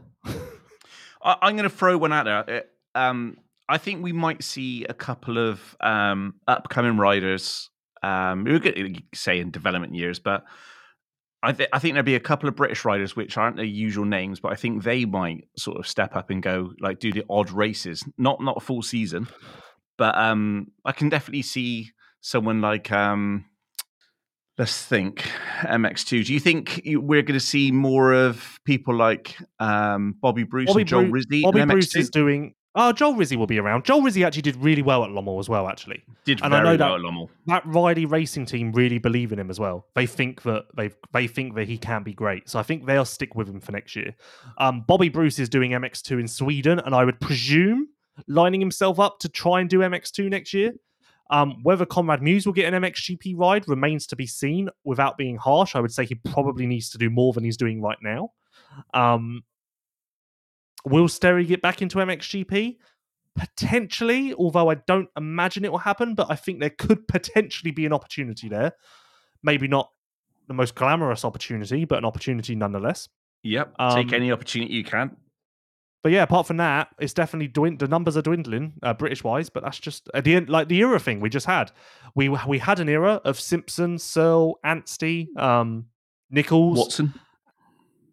He's kind of in this new era, but we had an era of those guys who. But yeah, he was still in the MX2 era then, wasn't he? Yeah, but again, I'm saying year. Like Searle, Anstey, Simpson, Nichols kind of came through together. Like yeah. But yeah, R Davis 284. Oman was not shown on the calendar on MXGP TV. Anything official as to why? Yeah, it's cancelled. Do we have any reason why? Like it was too cancelled? Hot. Okay, hot. That's what I got told. Okay. Because I think they were going to try. I think they were considering running it at night like Qatar, but I don't think they were certain they could do that. And then they decided that from what I heard, that riding in the day was too hot. So there we go. Kristaps. Hold on. There's we open a lot of can of worms on this podcast, and we go down a lot of rabbit holes. But I enjoy that; it keeps me entertained. I like rabbit holes. Yeah. Oman weather. Let's see here. It's only 33 at the moment. Maybe that was just a stupid rumour. Because that's as hot as it's been at a lot of GPs this year. Yeah, that's what I was kind of laughing at. But then the humidity is like 75%. I think maybe that was a stupid rumour. But that's what I got told. Yeah, I think so. Because, I can't believe that they've cancelled a whole GP because it's hot. They would have known it was going to be hot when they actually booked the GP in the first place. A Ford 238. Where's Matisse Borromée gone? He's on the side of a milk carton somewhere. He's hanging out with Brian Sue. I think Brian Sue is more of a name than Matisse Borromée now. But this is a lesson to you. Just riding a bike isn't good enough. You need to kind of keep your name a little bit relevant because right now, I can almost guarantee that Matisse Borromée is not on the radar of any teams in MXGP because everyone's forgotten he exists. It is literally that he's just disappeared off this planet. And it wasn't that long ago, like 6 months, he was basically going to be riding for Red Bull KTM. Look, him riding for Red Bull KTM may go down as one of the strangest things that happened in 2022. Or the past decade. He's not a bad rider, but it just feels strange to say that. Oh yeah, Borromée was on a Red Bull KTM at some point this year. Strange to say. He is a victim of the under 23 rule, though, isn't he? No, not really. He is. No, because okay, he was a late bloomer, but yeah, exactly. Like I think if he was in MX2 now, he would be a contender. Yeah, but he had his shot. He was on a good team. It's not like he had his shot. He was on a good team in MX2. He wasn't. I'm just saying he's a victim of that rule.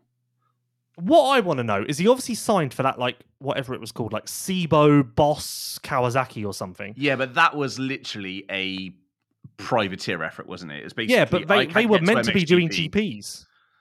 Yeah. And so then, why isn't... Well, I don't know why. Is he still injured? We don't know. No, but like, did him going to Red Bull KTM kind of burn that relationship? Like, I don't know why that's not come back. Well, because maybe he's not ready to come back. He broke his collarbone, I think. And it was 4 months ago. 5 months ago. Maybe it's a bad break.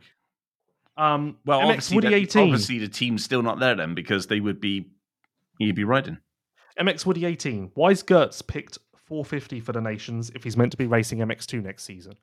Honestly, I don't know. When I got the news about the Belgian Nations team, I was shocked because I genuinely thought it would be Van Horbik, Gertz on a 250, and then Van Donnick on the other 450. I definitely didn't expect Gertz on a 450. I'm sure he wants to give it a go. He will be in MXGP soon enough. But it's strange. What would your strongest team be? If you were a Belgium team manager, who would you pick? I didn't think about it, but this is the strongest team, I'd say. Actually, I don't know, because Van Donnik probably... Is Gertz really going to do that much better than Van Donnik on a 450? Probably not.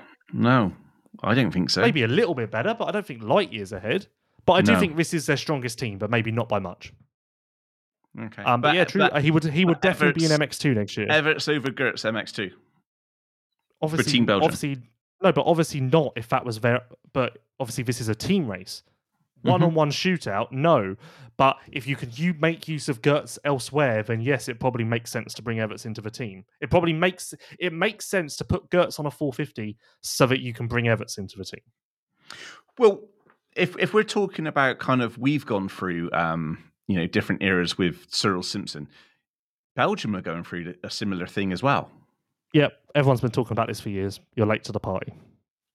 Belgium's been this has been an ongoing thing of they're actually very lucky that Gertz and Everts have kind of, well, to be fair, they've got the Coden brothers as well, so it has picked back up, but for a while there it was sketchy, scary. Mm-hmm. Never going to say that about France, how are you?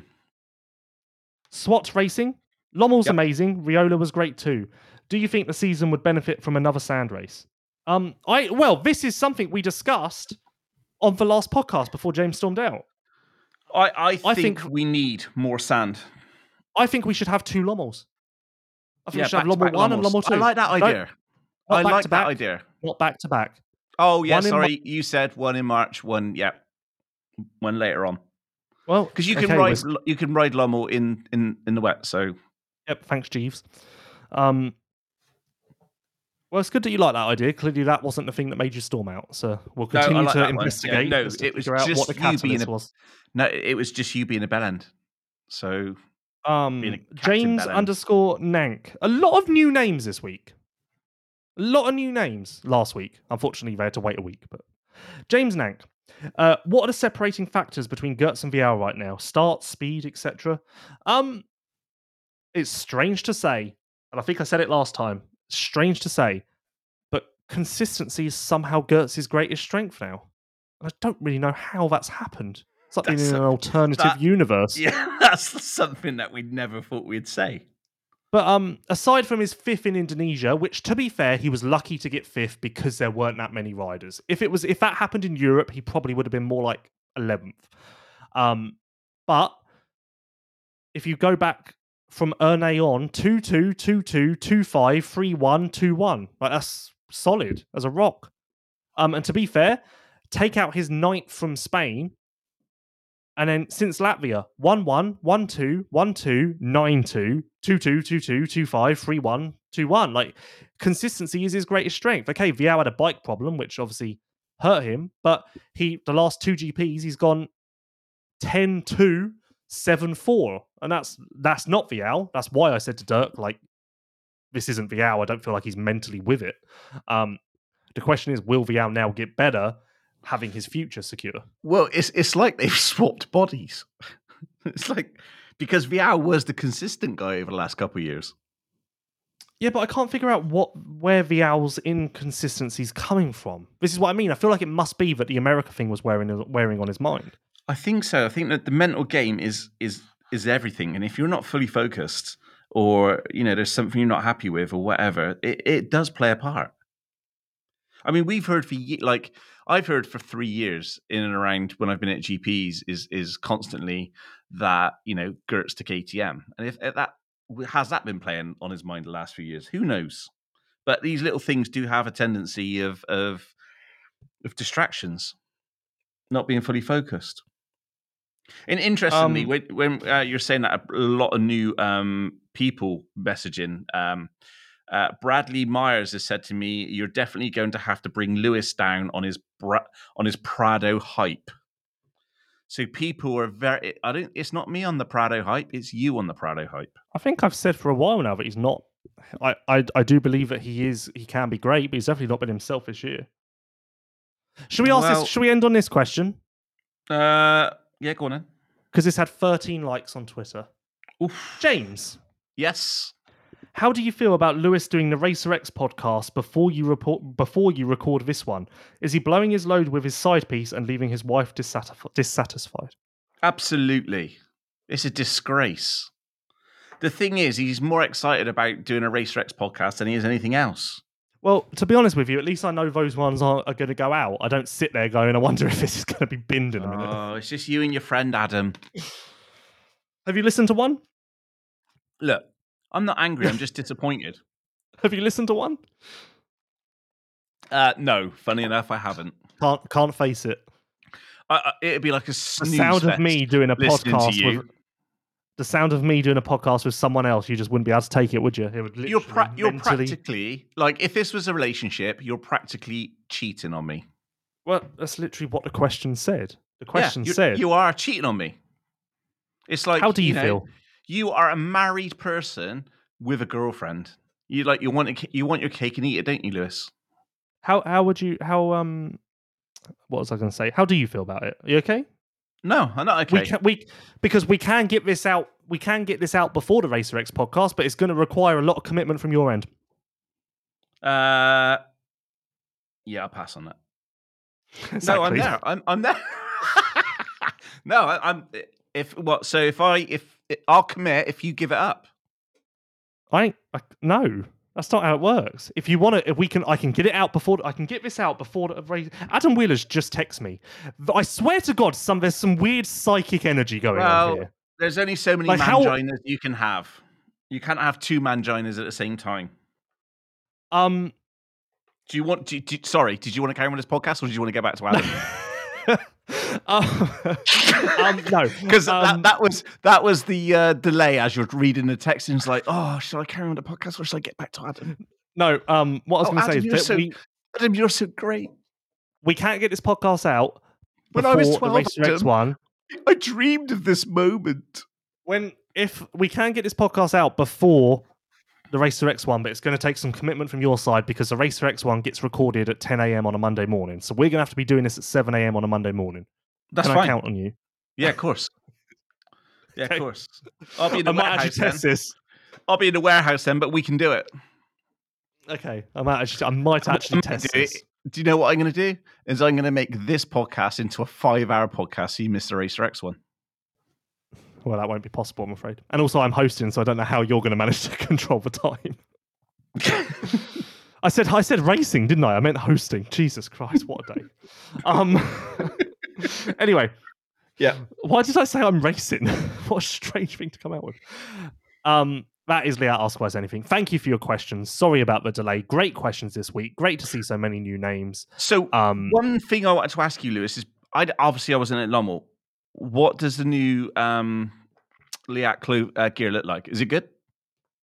I mean, I know you weren't at Lommel, but do you have social media? No, I've come off of social media. I don't believe in it.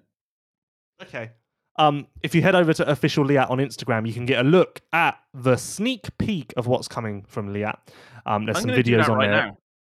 There's some videos of Camden McClellan and the F&H guys in their sneak peek gear.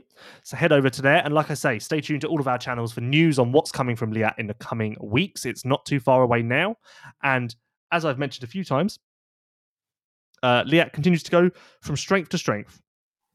For how far they've come is phenomenal, and how far they continue to go will be phenomenal.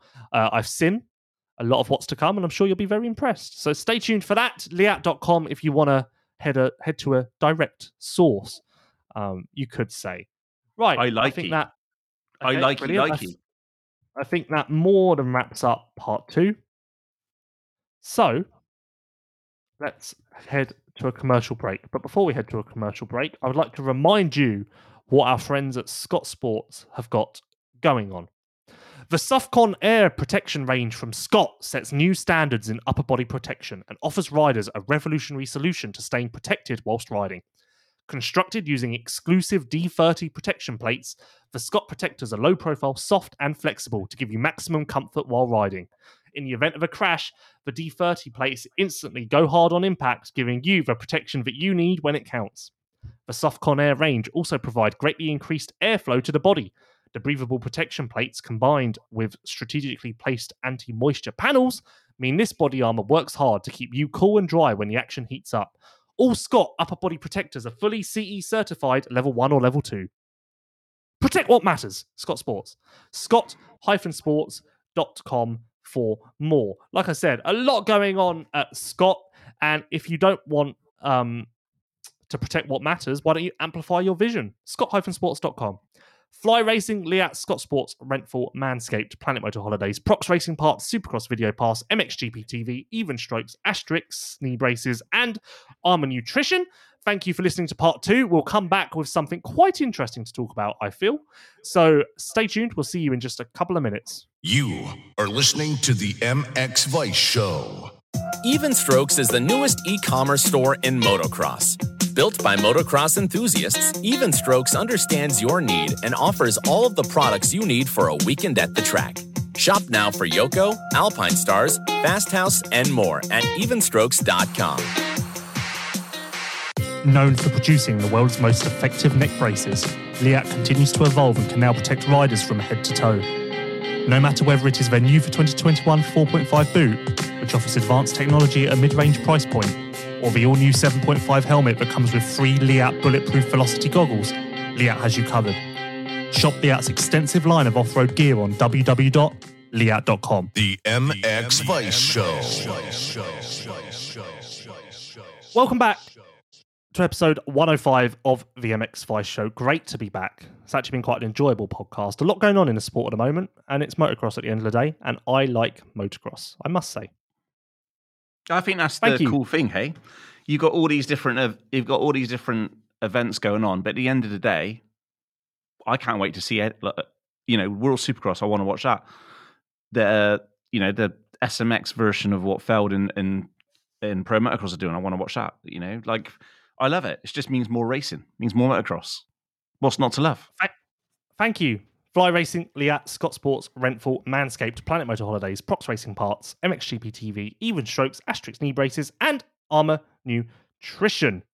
This is part 3 of the MX Vice Show, and that is presented to you by Prox Racing Parts, who supply genuine replacement products which meet or even exceed OEM quality. All parts are manufactured to highest quality standard at state-of-the-art manufacturing facilities around the world, hence why everything that Prox Racing Parts offer exceeds the highest level requirements for all motocross riders require. Many of the Prox parts are actually made by the same suppliers to the OEMs. Head to pro-x.com now to learn more. And I'm going to head to pro-x.com now, and I'm going to learn more using their parts finder. So on this, you choose your bike, the model, and the year. I am going for a KTM 250 SXF 2012, because why not 2012? There are a lot of you out there who have a bike from 2012. My last bike was from 2012. Why? There's nothing wrong with that. I haven't had a bike in a long time. Not sure I'll ever ride again. Anyway, if I did, I would head to pro-x.com, because it's like a foolproof guide to finding what you need for your bike. If you're a bit mechanically challenged like myself, this is perfect. So I've searched for a KTM 250 2012, and on there, they now Prox do air filters, big end pins, brake discs, brake pads, brake rebuild kits, cables, cam chains, clutch inner hub, clutch baskets, clutch cushions. I'll be all day if I do anything, but if I just scroll down this massive list to the bottom, wheel spacer kits, wheel bearings, valves, rear sprockets, pistons, oil filters, gaskets, front fork dust cap, fork seal protector. How many people's fork seals have gone over the years? I remember mine always did. Drive chain. So much. So much. The only thing they don't do is handlebars. It's like a library. It's like a library for your bike. It's like a library that's been custom made for your bike. So you buy a bike. What do you need? You head to pro-x.com, and from there, you learn what you need. It's really quite simple. Anyway, on with part 3. Thanks to Prox for presenting part 3. So last week, again, this was down to do last week, but we'll do it now. Fresno's Smoothest on Twitter, at @FSmoothest. Familiar with Fresno Smooth? Yes, yep. Oh, okay. Has sent us this thread that they want our thoughts on. Yeah, he's very interactive on Twitter with us. I actually said at Lewis Phillips 71 would love your take on this, Fred. Brackets. Who cares what James Burfield thinks? So clearly a man who's in tune with what's going on in the world. Anyway, Yeah, the but Fred he's a nice guy. He's a nice guy. Well, yeah, and he's also very smart for realizing that no one cares what you thinks. Anyway, the Fred reads, I think MXGP has a real problem brewing. Caroli is gone. In 3 years, Hurlings and Fevre will be gone, as will some of the old stalwarts, Van Horbeek types. Van Horbeek also announced his retirement last week, by the way. Geyser and Sewer will either be gone or close to it. All indications are that Vial is coming stateside. Of course, he actually is. We know that now as well. And we know Lagenfelder has interest, while Gertz has some kind of USA clause in his deal. I think he's talking about Benistant there, because I said on this podcast that Benistant has a USA clause in his deal, but still, same thing applies. Now, consider that MXGP has already lost a lot of top international talent to the US in the last decade, like Marvin, Kenny, Ferrandis, the Lawrence brothers. And there are others with lower profiles too. Meanwhile, they functionally added 0 US riders, meaning that there are a clear trade deficit on talent and that it's about to rear its ugly head. There's not enough coming in MX2 or in EMX to stave off the losses that are coming, especially in addition to the losses that have already occurred. I know a lot of American fans are worried about what World Supercross will do to Pro Motocross, but I'd be more worried for MXGP as a whole. World Supercross won't really harm MXGP. I know that. I mean, I agree with that, sorry. At least not directly, but MXGP as a whole feels like it's in a very vulnerable position to lose significant relevance. Are Prado, Renault and Fernandez enough to carry the series? More 20-man gates? Because that's what the future looks like. I enjoy stuff like that because it gets me thinking. It gets my mind ticking. It gets me moving. Where to start? I agree. I've said this to loads of people, and I actually think I said it to David Luongo as well. Hurlings has carried this championship on his back more than anyone realizes. His personality, the aura that surrounds him. Jeffrey Hurlings walks through the paddock and you go, fucking hell, that's Jeffrey Hurlings. Similar to what you do with Eli Tomac, Ken Roczen, blah, blah, blah. The aura that surrounds Hurlings is irreplaceable. Ignore what he does on the track, which is obviously amazing as well, but his personality and what he brings to a championship, a sponsor, a team, blah, blah, blah, is irreplaceable. When MXGP loses Hurlings, it will be a significant loss. I think we've seen a little teaser of what that's like this year. So, MXGP needs more personalities. Yes, as Fresno Smooth said, we are at a significant trade deficit with the USA. That is fine as long as the talent coming through in Europe can make a personality, make themselves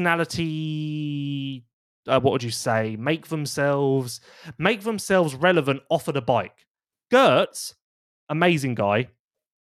He is irrelevant when he takes his helmet off. He has no social presence. He has terrible interviews. He isn't relatable. He isn't anything. Essentially, he is useless once he takes his helmet off. He offers nothing to MXGP. Harsh, but true. So that is a problem. We basically need MX2 riders coming through who are very good, very fast, but also bring something in the pits, bring something on social media, get people excited. Even Vial, he's more present on social media, but he's still not like moving the needle like Hurlings does, like Caroli did. Fevre also, I've said this before, Fevre last year in Majora, when I did a post-race podcast with him, he stood there and he went, I think I can beat Hurlings in the sand next week. I believe that this is the time I'm going to beat Hurlings in the sand.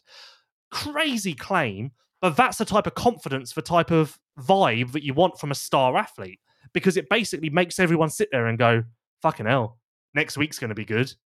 Whereas at the moment, with the Vial Gertz title fight, which is very interesting, I feel like we're just all moving from week to week and just going through the motions a little bit. Because truth be told, I don't think there are any fans out there, unless maybe the Belgian and Dutch fans, who really care who wins. Last year, when we had Caroli versus Hurlings versus Fevre versus Geyser versus Prado, what a year, I think every single fan, American, British, Australian, had a favourite. If you'd got everyone sat around if you got 10 fans sat around a table, they would have debated why they want said person to win the championship. If you got 10 random fans around a table now, I'm not sure that they will sit there and really debate why they want Gertz or Vial to win a championship, because I'm not sure that people really care. I don't feel like people are invested in these riders. I think it's on MXGP's head to make the riders more accessible, more relatable, more relevant, more in your face off the bike. I also think it's on our head because we, at the end of the day, we do have a platform, so we can look at what MX Vice has done for Sewer. Maybe I can do that with Vial, or not Vial because he's going. Maybe not Gertz because that's a lost cause. Maybe I can do that with Lagenfelder because Lagenfelder's got something exciting about him. I also think it's on the riders, the teams, the sponsors to realise that also there's another part to the world now. I think that's where there's a significant issue. Part 2.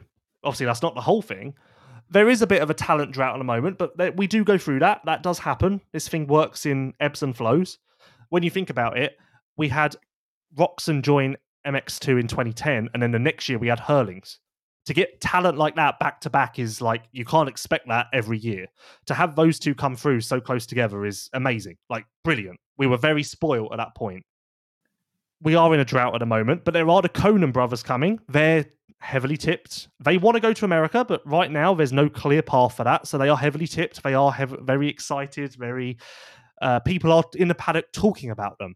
But again, they're not a Jet Lawrence. They're not moving the needle off the bike. They're not like, okay, the Belgian fans are very excited about the Conan brothers. Are the British fans? No. Are the British fans excited about Jet Lawrence? Or were they excited about Jet Lawrence when he was doing EMX 250 on a Suzuki? Yes. Were they? That's where... Yeah, you don't think there was Jet Lawrence hype when he was 14 years old and winning EMX 250 on a Suzuki? There were people watching EMX 250 just to see this Jet Lawrence kid. See, there was, but it was. I don't think it was the majority. You see, that's the one thing which worries me because we could see it, but it just didn't feel like the hype what's around Jet Lawrence now and where he is now. And then when I think about when he won that race in EMX 250 at 14 years old, I just expected more. I expected more hype, but there wasn't. And that's what worries me about, when we have got these talented kids coming through. Oh, hello, Dougie. When these talented kids coming through, it's like it is their platform in Europe. I think there's definitely something broken or something wrong in Europe where they don't get the same recognition. Do you agree? No, I think you're wrong about the Jet Lawrence hype. There was Jet Lawrence hype. There were people very excited about Hunter. There were people very excited about Jet. There was that. Okay, obviously it wasn't on the level that it is now, but Jet's gone on to do amazing things and his profile's only grown.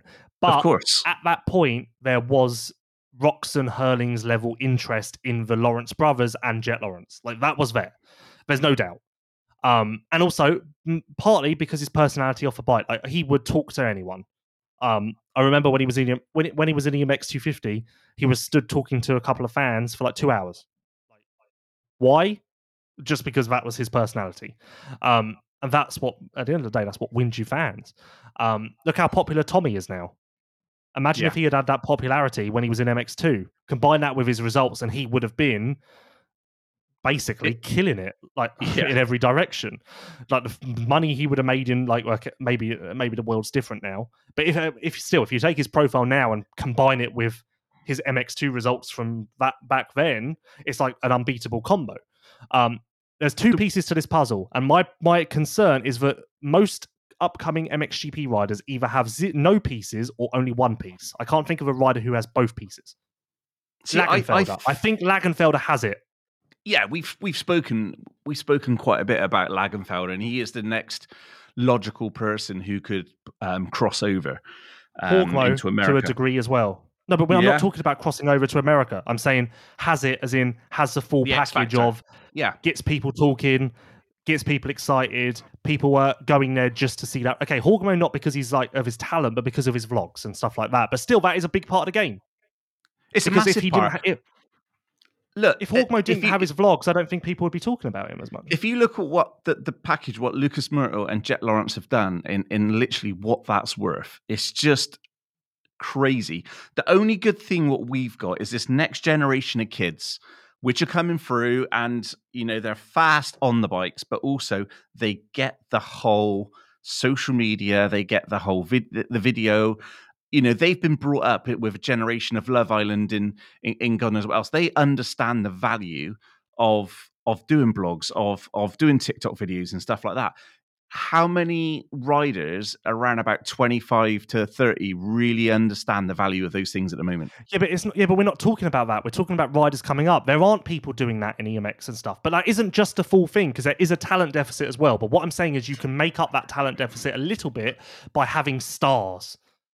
And we don't have many stars at the moment. Like, because at the end of the day, it's not just about getting it, because Gertz obviously understands TikTok and Instagram. It doesn't matter if Gertz makes a TikTok account tomorrow, it ain't going to go very far. No, but I do believe that I've seen enough with talent pool and also personalities of riders coming through that we are going to go through 3 or 4 years of it not being, we're so used to having a Herlings, we're so used to having a Roczen and Jet Lawrence and these people established. At the moment, I think we're going to go through 3 or 4 years of not having one of those stars. But I do believe that there are going to be a couple on the way. There is going to be a 3 to 4 year gap between, without us having this next big thing. Going back to the thing about are Prado, Renault, and Fernandez enough to carry MXGP? I do believe Prado's had a bad year, but let's not forget how good Prado was when he was coming through, how good he was last year. He does have that X factor. He can move the needle. So, and I do believe that he can be used more. I think he could be a Jet Lawrence. I've said it. I've had a proper conversation with him and said to him, like, we had a proper open conversation off the record about how big his profile could be away from the bike and what he can do to help it and how he can make more money with this brand. He's, at the end of the day, the guy's sponsored by Adidas. So he has it. He has the X factor. Yeah. Renault, I don't know. Renault is a great rider, but again, he's just quiet. Like, there isn't much there apart from the riding. And Fernandez the same. Like, Fernandez is maybe the nicest guy in MXGP. But are there really Fernandez fans out there apart from Spanish people? Adam Wheeler's a Fernandez fan. And there are people in the paddock who believe in Fernandez. There are people in the paddock who think he's the next best thing. But as far as fans go, is anyone traveling to a GP and going, I can't wait to see Fernandez in person this weekend? I don't know. Adam, he keeps coming up on this podcast. I don't know. Like, I'm trying to think back when I was going to GPs.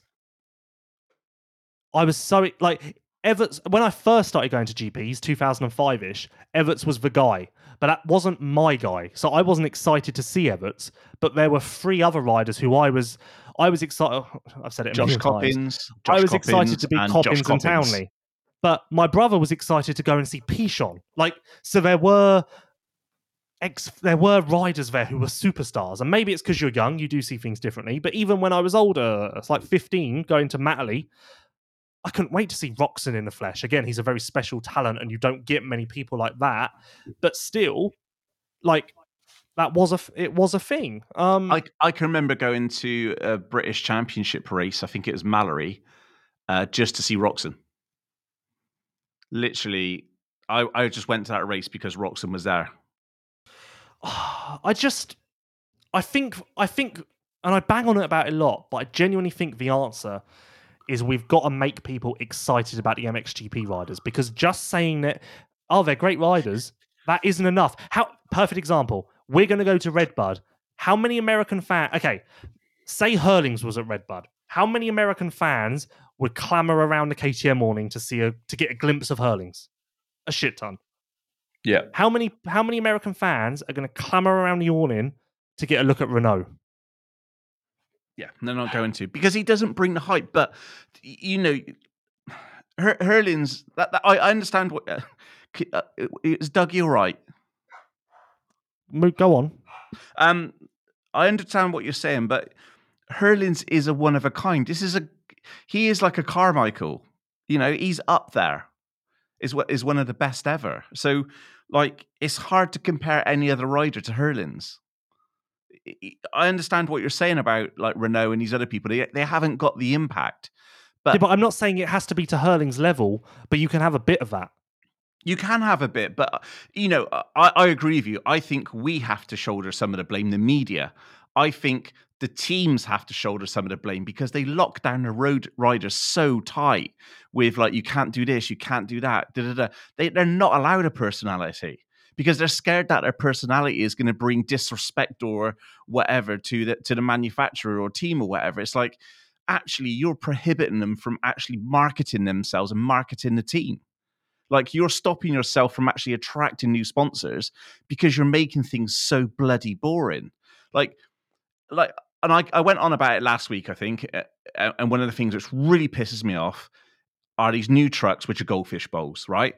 So if you're telling the riders to have no personality, because if you have a personality, you're going to get fined for it, and then you stick everything behind a goldfish bowl, how are you supposed to make these teams and these riders attractive to different audiences when you're just literally closing off the front door to everyone? I don't get it. You're spending £2 million on an MXGP season, but like, there's no value there for sponsors. There's value as in, okay, we might get our sticker seen on MXGP TV on your bike, but surely you want people to actually come and support the team and support the riders because they want to, because it's fun, because they're piquing your interest, because it's like, you're excited to see them. In a moment, I'm not excited. I walk in the MXGP pits and see those bloody goldfish bowls, and I'm over it. Like, you're getting there's 3 of them, and B, you're way off topic now. Right. Okay, I won't fixate on the goldfish bowls, but what I'm saying no one wants to hear goldfish bowl talk every week, so we get it. Okay, so what I'm saying is, if the teams are so standoffish and disconnect from the fans by the riders, can't say anything with fear of reprisals or fines or whatever. So you've got a rider who's just going to say the basic stuff, which, as a media person trying to get that out of somebody, how do you make an interview entertaining if they can't say anything? But it's like but it's not. It's everything. It's everything in Europe. Like, again, this doesn't really factor in, but I think it does in some small way. Jet Lawrence and Chase Sexton have the sickest Alpine Stars gear in America, and every week I'm like, cool, that looks good. They give the Yamaha MXGP team just standard gear. Like, I've said to Sewer, when Sewer's had custom gear this year, he designed it himself, and he pushed it through. The Argentina one was freaking awesome. Yeah, and all designed. The rider had to take that upon himself to make that happen. Like, so why does Jet Lawrence and Chase Sexton get sick Alpine Stars gear, and why doesn't that trickle over to the European guys? Because that's also a thing, because that's how it starts. Oh, that rider looks sick, and then suddenly you. But what is the reason? What is the reason that they do this in America and not and no one even thinks about doing it in Europe? It's not being lazy, is it? Like, no, I just think that people aren't being lazy. That's not a case of that. Is it they run out of ideas? But then again, they could look at the American series and say, why are we not doing that? I just think that, okay, we are heading into a bit of a talent deficit. That is clear. MX2 class will be quite good next year because it should be like 6 riders who are all capable of winning. I think it will be quite good from a competition standpoint. But again, will anyone actually care about who wins? That's at the end of the day the most important thing, because there's someone watching a motocross race on TV and someone watching a motocross race on TV and cheering for someone are 2 very different things. I just think that we need to bring the riders out of their shell. We need to bring the upcoming riders out of their shells. We need to expose them more. We need to get some hype going. We need to get some shit talk going. We just need to get things rolling with whatever. Yeah, but we're not going to get that if everybody is prohibited from doing anything. Well, no one's prohibited from doing anything at the moment. Yet. Anyway. Now, you know what I mean. Like, I think you understand what I'm saying.